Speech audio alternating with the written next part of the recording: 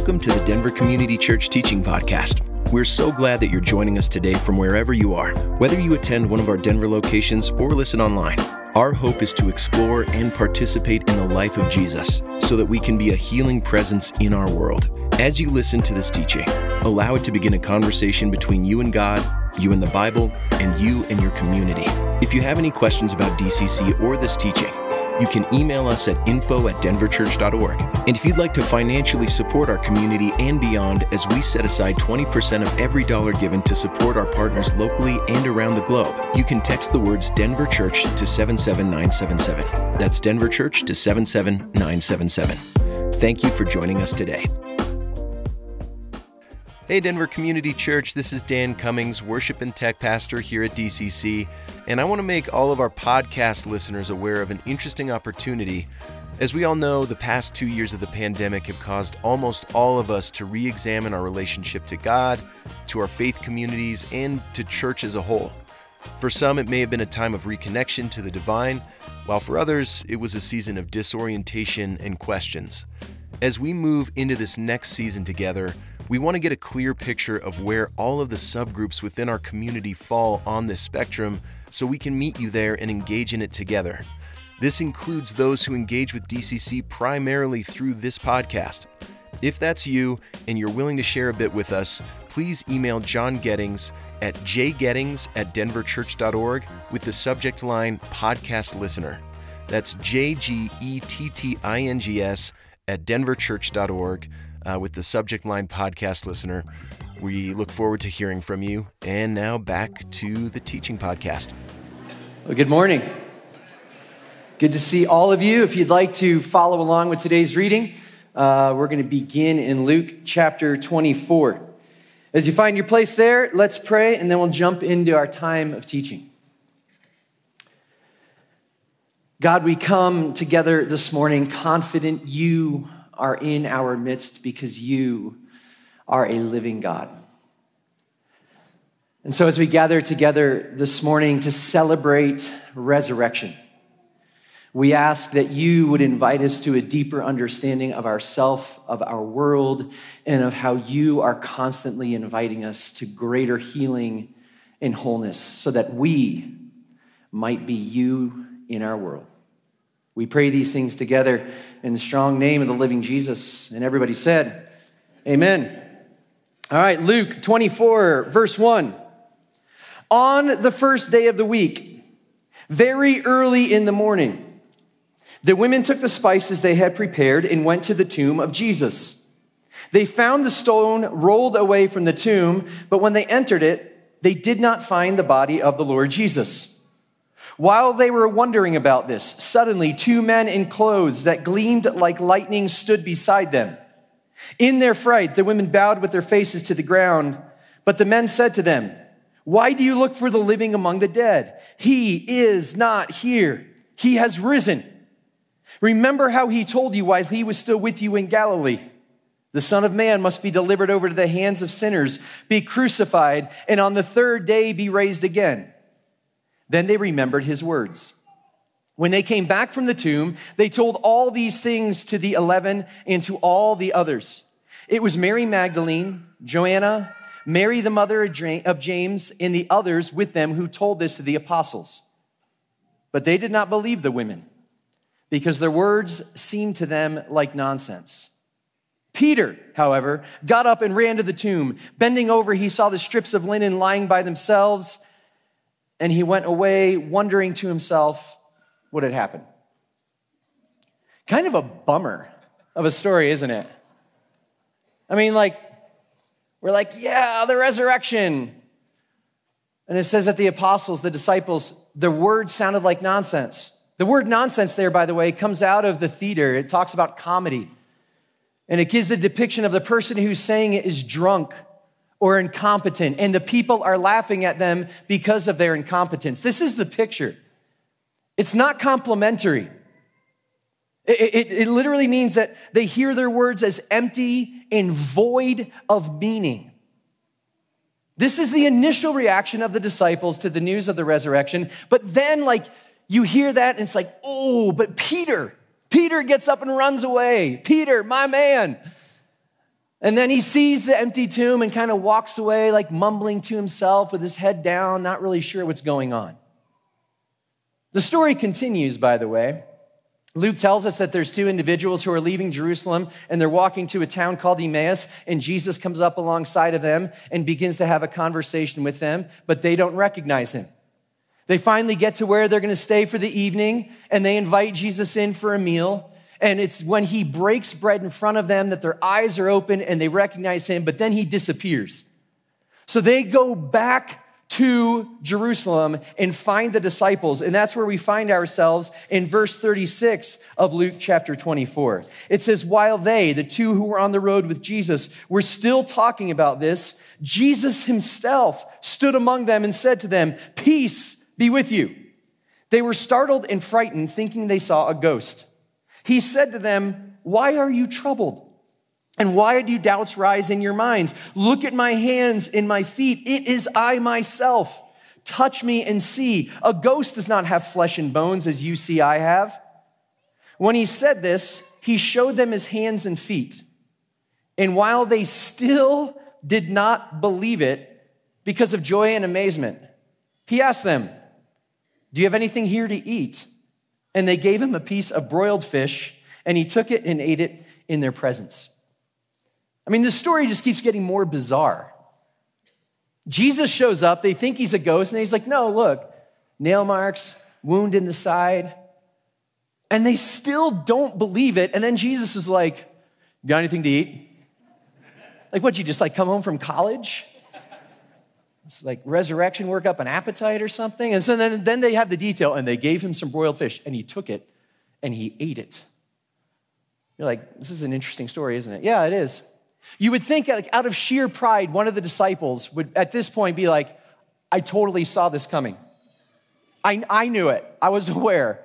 I expected it the whole time. Luke's story is honest, if nothing else. But on this day that we typically associate with celebration, it really seems to reflect more confusion and doubt and consternation and disbelief.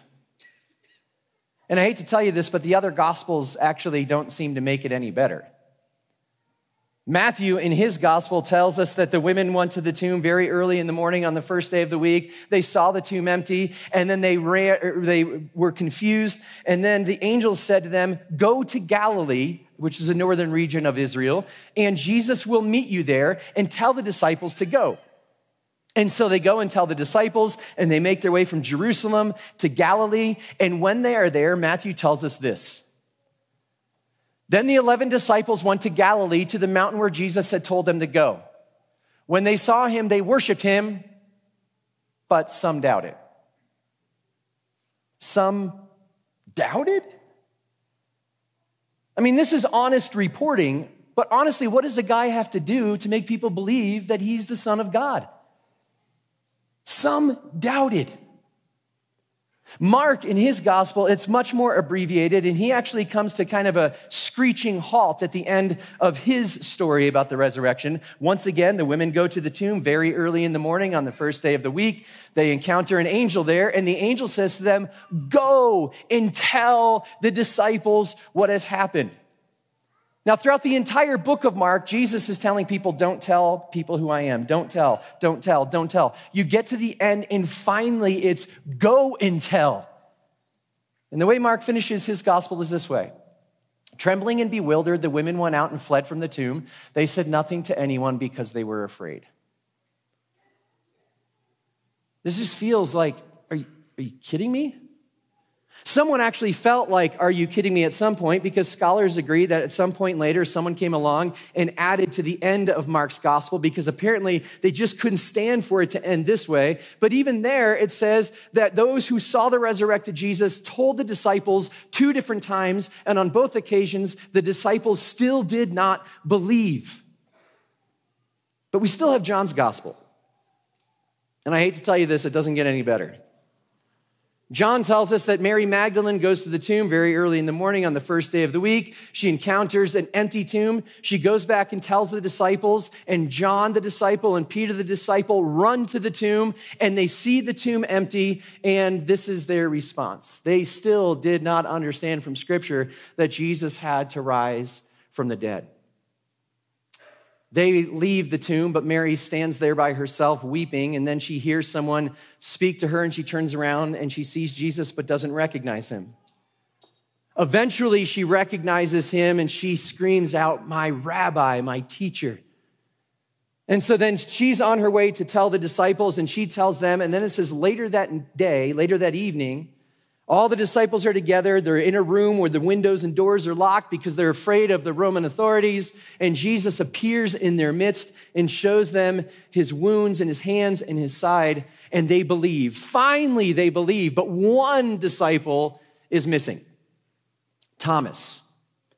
And so the disciples get together and they're like, "Hey, Thomas, you'll never guess what happened." And this is what Thomas says to them. "Unless I see the nail marks in his hands and put my finger where the nails were and put my hands into his side, I will not believe." Don't we all have a friend like Thomas? Just the contrarian. No matter what you say, they're going to disagree with you. Thomas is like the original "pics or it didn't happen, bro" kind of guy. Like, come on, he's always wanting you to prove what he's talking about. This is the way the Gospels introduce the resurrection, by telling us that they don't believe, that they didn't expect it. Scholar Nancy Clasby points out that the reason for this is the gospel writers are reinforcing over and over the idea of how difficult it was to believe that someone would raise from the dead, and the fact that none of the disciples expected the resurrection. Now, at this point, traditionally in Easter sermons, for the last, few centuries, pastors would point this out, and then they would speak about the disciples in such a way as to suggest that if we, the pastors, were simply there, we could have explained the entire thing to them. That we, of course, would have known the story and how it ended. We almost visualize ourselves like, "Oh, poor, silly disciples, so slow of faith and so slow to get it." And we're explaining to them the whole thing. Which raises the question, why do pastors do this year after year after year? Because all of you sit there and nod right along like, "Yeah, totally. We would have been there too. We would have been right with you. We would have been there expecting it. When Jesus showed up, we would have been like, 'I bet you're hungry. Got some broiled fish.'" No. While we might like to imagine that that would be the case, we forget that we view this story across 2,000 years, and we have the entire story in our hands. And why we might like to think that we would have believed it or that we expected it. Maybe this morning what we ought to do is just pause for a moment and ask ourselves the question, do we actually believe that rising from the dead is possible? Do we expect the resurrection? Notice I didn't say, would we have expected? I said, do we expect? And I say that because I'm not talking about what happened 2,000 years ago on that sacred morning. I'm talking about what's happening right here, right now. Because the reality is that Jesus rose from the dead, was raised from the dead 2,000 years ago, and that happened. But resurrection is still happening. Because the resurrection points to something that is woven into you and into me and into the very fabric of the universe. And what the resurrection points to is transformation. Total and complete transformation, not just for Jesus, but for all of us and for everything. This is why no one recognized Jesus. There's a story in John's gospel about a guy named Lazarus. Lazarus died. He was wrapped up and had spices put on him, was put into a tomb, and Jesus shows up a few days later, and Jesus says, "Lazarus, come out," and Lazarus gets up and comes out of the tomb. But Lazarus came back in the same body, to the same place, to the same family, to the same life. That's resuscitation. That's not resurrection. It's interesting that no one can really describe Jesus. If you even give a casual reading to all of the resurrection accounts, no one says, "Well, he looked like," or "this was happening." They just talk about what's going on. Nobody seems to recognize him. And at some point, their eyes are open, like, oh my goodness, I didn't see it, but now I totally see it. We're told that he can appear and that he can also disappear. That he apparently can just show up in rooms where the doors and the windows are locked. That even though he has like this ghost-like quality about him, he also gets hungry and he can eat. And when he eats, he does so and people see him. What we know is that something about this resurrection business involves transformation that's almost central to it. Joseph Campbell, in talking about resurrection, says resurrection is casting off the old life and moving into the new life, because resurrection is about transformation. This is the same thing Paul talks about in his letters to the churches. In his letter to the church in Galatia, he says, I have been crucified with Christ. In other words, I've thrown off the old life. It's been killed off. I've been crucified with Christ. Therefore, I no longer live, but Christ lives in me. There was something that was old, and it's being replaced by something that is new. This is transformation. Paul says the same thing in his letter to the Roman church in Romans chapter 6. He says these words, we were buried with Christ through baptism into death, in order that, just as Christ was raised from the dead through the glory of the Father, we too may have a new life. For if we have been united with Jesus in a death like his, we will certainly also be united with him in a resurrection like his. Paul uses this symbol of baptism, a going under the water as a symbol of death, and a rising up again as a symbol of resurrection, new life, transformation. It's actually this symbol that Paul points to that we'll celebrate 2 weeks from today here in this room. The symbol of baptism. A recognition that resurrection, transformation is still happening. That for many of us, we've experienced a sort of death in our life, and we've also experienced a kind of resurrection, a kind of new life, a kind of transformation. Maybe you're here this morning and you've experienced that, and maybe you need to consider joining us in baptism as a way of saying to others, yes, I still expect the resurrection. I still believe that transformation is possible. I still believe that new life is possible. And not after I die, supposing you can make it past St. Peter in his interview, but like we're talking about, no, life right here, right now. Do we believe that someone being raised from the dead is possible? Do we expect the resurrection? Do we believe that the transformation of ourselves in all things is actually happening? Because the disciples seem to really struggle with it. And I don't believe it's too uncommon that we would struggle with it. And maybe the reason that the disciples struggled with this on that morning 2,000 years ago was because if resurrection is the transformation of all things, on that morning what they knew is nothing's really different. I mean, Jesus, he's different, but apparently he's leaving soon. But Rome is still the global military superpower that's controlling most of the world, and they still have their boot firmly on our neck. We're still slaves in our own land. That hasn't changed. That's not different. I mean, Jesus is different, sure, but you know what? The religious authorities who did this to him and made sure that he was going to be executed, they still have their jobs. They're still making money. They're still in power. You're going to talk to me about transformation? Maybe that kind of questioning, wondering, maybe that resonates with you here this morning. Like just as it was on that morning 2,000 years ago, where they knew something happened. They knew something was different. But transformation everywhere. I mean, we're gathered here together this morning, and something happened. That's why we're here. And something is a little bit different. I mean, just look at you. I mean, seriously. Look at you. You look so good this morning. I mean, we're talking like tailored sport coats.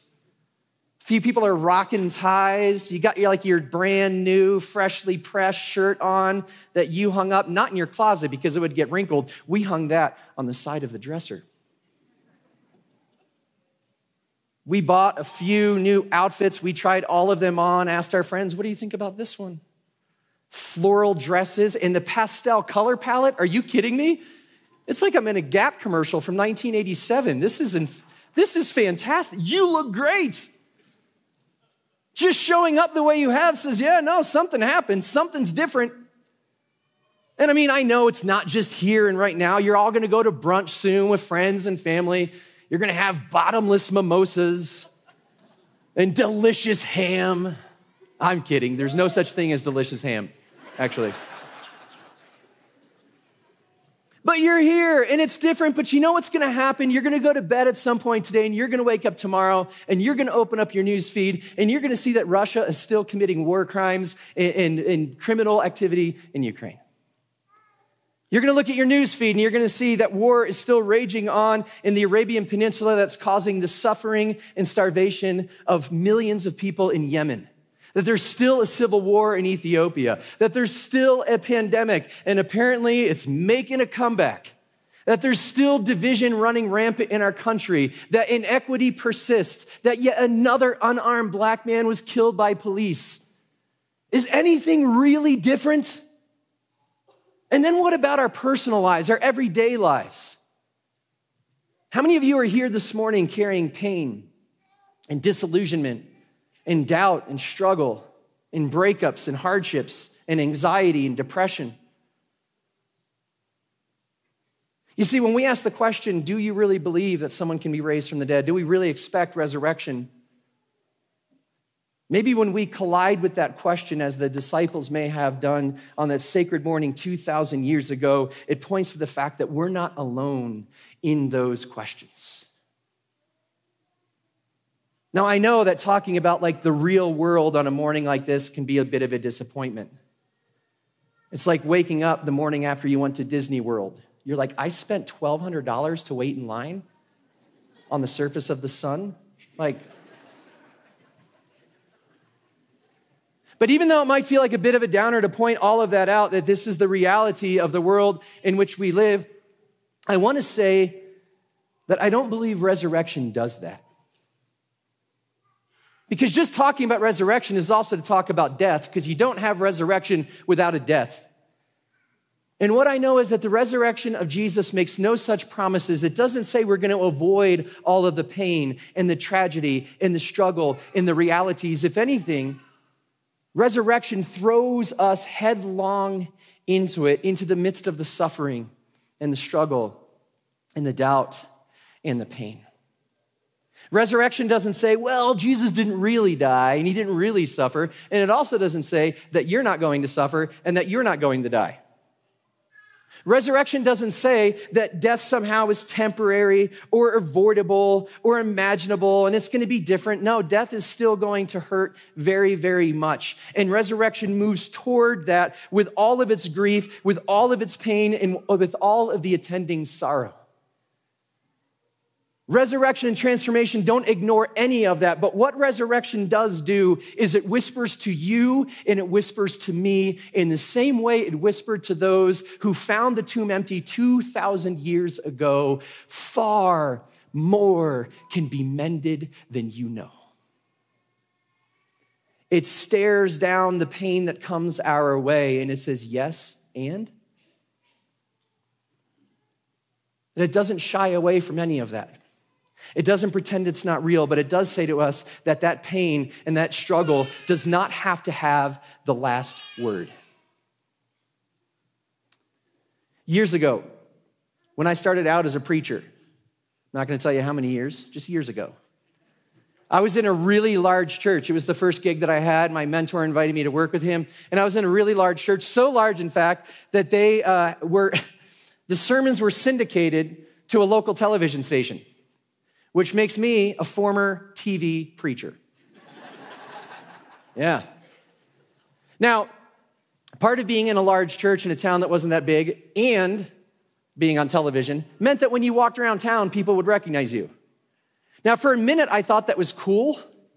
And then I realized, I'm like a few clicks below, local news personalities, like Brian Fantana and Frank Vichard. Then there's Michael, right? Down at the bottom. And as much as I wanted to enjoy that, I kid you not, every person who saw me would walk up and be like, hey.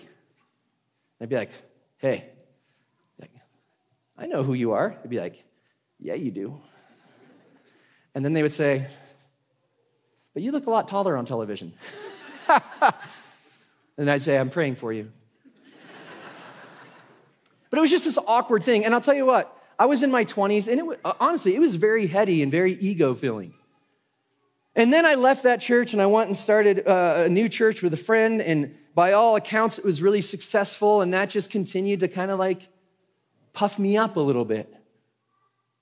And I was quite confident in those days about who I was and what I was doing and everything else. But then what happened is years after that, when I was in this church, a few people decided to purposely start rumors about me. Rumors that were vague enough to where other people would have to fill in the details, because you know how it goes with us human beings, right? Where there's no information, there's imagination. And so people started to believe these rumors and latch onto them, and it eventually led to one morning almost 20 years ago where I was called into a meeting and told, you're not going to work here anymore. And everything that I had worked so hard to build and all the things that I enjoyed came crashing down in about 30 seconds. And do you think at that point I thought, well, I believe in the resurrection? No, not even a little bit. I was furious. I was wounded. I was terrified. I was disillusioned. I swore I would never, ever go back to church in my life. I had fantasies and dreams about meeting one of the people that did this to me in a dark alley late at night, and then I would just really give it to him. It turns out, though, that I'm way too chicken to go into a dark alley late at night, so that never happened. But after some time, with the help of others who loved me very much and the help of God, I opened myself up to healing. I began the really, really difficult work of walking through forgiveness. And it took a long time. Well more than a year later, I was invited back to a church where I used to preach a sermon again. And initially I was like, no, I'm never going to church again. And their pastor said, we don't think God's done with you. We just want one sermon. That's how it always starts, right? Just one sip. Just one sermon. So I was like, fine. And then he told me what they paid. I'm like, oh yeah, no, God's totally calling me to this. And so I stood up and preached the sermon, and people were leaving like, hey, good to see you again, good to see you again, good to see you again. And then this old woman comes up to me. And she walks up, and she has this little smile on her face. And she does the hand on my forearm and the hand on my shoulder and said, that was the best sermon I've ever heard you preach. I was like, all right. And she said, because you've been broken and you're healing, and it's beautiful. And in that moment, something within me knew that she was telling the truth. I think that something in me is what I would call our soul, my soul. The soul is the life that God has put in you, that God wants to live in you and through you into the world. And something in me knew the truth of what she was saying. That all of the pain, all of the ugliness, all of the realities that led to really what was a death, loss, wounding, pain, that it did something in me. That resurrection worked on me and raised me from the dead. Now, I'll be honest with you, I would have rather gone through transformation in a much more pleasant way But one thing I know is this: transformation isn't pleasant, and neither is resurrection. Because it asks us to die so that it can do its work on us. And while on that morning when that woman said that to me after I preached, I believed her, at the same time, nothing was really different. Like the people that did this to me, they never came and apologized. Some of them were close friends. They never reconciled. They never sought forgiveness. The church where I worked that was led by these people who did this to me, they didn't have to close their doors or shut down. They just kept right on moving. I had friendships and relationships with people who chose to believe the rumors, and those relationships never recovered. I was never asked to go back and preach at that church again. Like so many things weren't different. But you know what was different? Me. I was different. And that changed everything. Which, of course, reminds us of caterpillars. Am I right? You were all there. You're like, when is he going to get to the caterpillars? Come on. By the way, caterpillars are gross.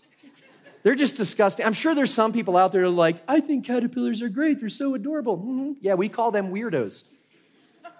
Caterpillars are great. You know what the first thing a caterpillar does after it's born? It eats its eggshell. That's gross. That'd be like a newborn when it comes out with its gums like starting to gnaw on the umbilical cord, like it's a super rope. Remember super ropes, the 3-foot-long things of licorice you'd get at a high school basketball game? I'm not sure if the consistency between a super rope and an umbilical cord is the same thing. Never mind, I'll just stop there. Now that image is indelibly seared in your mind. They're gross. After they eat the eggshell, caterpillars begin eating 100 times its own body weight every day. And recent research from Florida Atlantic University shows that when food resources get scarce, caterpillars begin headbutting other caterpillars to get the leaves that are left over. The only transformation that happens in the caterpillar's life is that because it eats so much, it grows and it sheds its exoskeleton. But eventually, the caterpillar does meet its end. Because at some point, it crawls up on a branch, hangs upside down, and it spins a cocoon. And scientists long wondered, like, what is it that makes a caterpillar do that? Like, what is it? I mean, is at some point like, hey, Jeremy, we should probably go. Like, I mean, where? And what they found is that there's actually cells within the caterpillar's body, cells that they're born with. And scientists call these cells imaginal discs. And there's very few of them. But what they've shown is that the imaginal discs, these cells, at some point in the caterpillar's life begin signaling to it, it's time to go. And outwardly, when those cells activate, the caterpillar gets even more aggressive. And inwardly, the caterpillar's immune system tries to kill these cells. Is this not a great metaphor for us as human beings? A creature that consumes and competes and only transforms at the outer superficial level and resists transformation with everything it has. That's like us, isn't it? Oh, it's probably hard to hear now that I think about it. But then the caterpillar spins its cocoon. And those imaginal cells that were just a few begin to explode in number, as many as 10,000 times in number, and it actually dissolves the body of the caterpillar totally and completely. And then it's those cells that begin to rebuild all of the things that were once a part of the caterpillar until it becomes a butterfly. Now, what's interesting when you think about butterflies and caterpillars is the tree where the cocoon hung is the same. The grasses below the tree where the caterpillar hung is the same. The time of year is the same. The ecosystem is the same. Nothing is really different except for the fact that the caterpillar is now a butterfly. And it was the ancient people who first observed this pattern of this caterpillar and butterfly and began to liken it to the transformation that we as humans go through. Later on, Aristotle gave the butterfly the name Psyche, which in classical Greek means soul, the life that God has put in you, that God wants to live through you. This is the transformation. Ecosystem is the same, but they're not crawling around just eating leaves. Now instead, as butterflies, they're going from flower to flower, and they're actually aiding in pollination and aiding in seeds being planted. And in their transformation, in a place that's not really different, they bring forth new life. I wonder, what if we, like butterflies, were those who allowed resurrection and transformation to do its work on us so that we could become those who aid in new life being born in our world? I don't know where you are this morning with regard to whether or not you believe something or someone can be raised from the dead, or whether or not you expect resurrection. Maybe you're here and you're walking with someone who's in the throes of addiction. Maybe you're here and you're watching a loved one destroy their lives through choices that they are making. Maybe you're here and someone you know or someone you love, or maybe yourself has been diagnosed with a terminal illness. Maybe you're here and it's your first time in church in a while, because if you're honest, the faith that was handed to you, the faith that the generation before you handed off to you, you just can't do it anymore. And you're not sure what you believe about God, life, faith, the Bible, Jesus, resurrection, whatever it is. You just don't know. You don't know what you believe about anything. I don't know the disillusionment and the disappointments and the doubts and the pain and the wounds that you carry within you this morning. But wherever you are, I want to ask, do we believe the resurrection is possible? Do we expect transformation?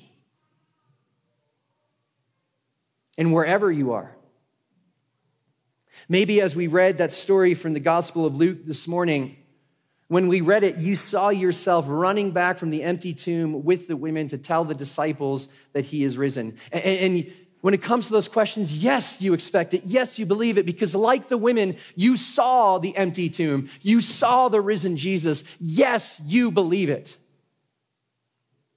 Or maybe this morning you're here, and like some of the disciples, you're in the midst of people who are worshiping, but you're doubting. Maybe like Thomas, you're sitting here saying, yeah, unless I see it, I won't believe it. Or maybe you're somewhere between those two places. Maybe you're longing for the resurrection. Maybe you want to believe it's true, but it still feels like Saturday. Things are still, and things are quiet, and the stone is still firmly in place. What I love about the Gospels is that they share honestly about where everybody involved in the resurrection story is. They talk about the belief, and they talk about the doubt. They talk about the joy, and they talk about the fear. They talk about the amazement, and they talk about the confusion. They talk about the celebration, and they talk about the fact that there was disbelief. They report on it honestly, but they actually give very little commentary to it. But they include it because they know it's important for us all to find ourselves in that story. And while the gospel writers speak about all of the different responses to the resurrection, they all tell us the same thing in the end. And that is this good news. He is not here. He is risen. Let's pray together.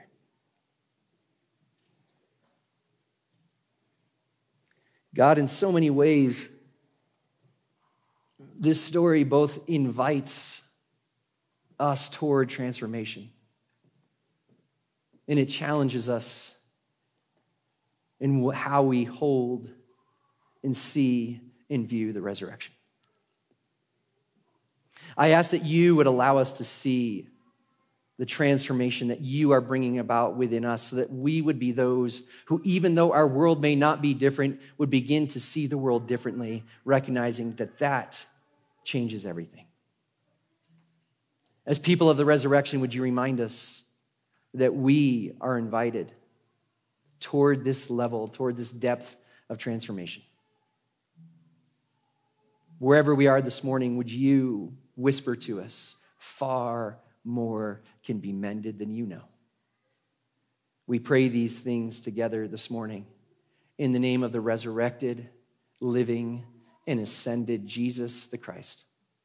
And all my siblings said, amen.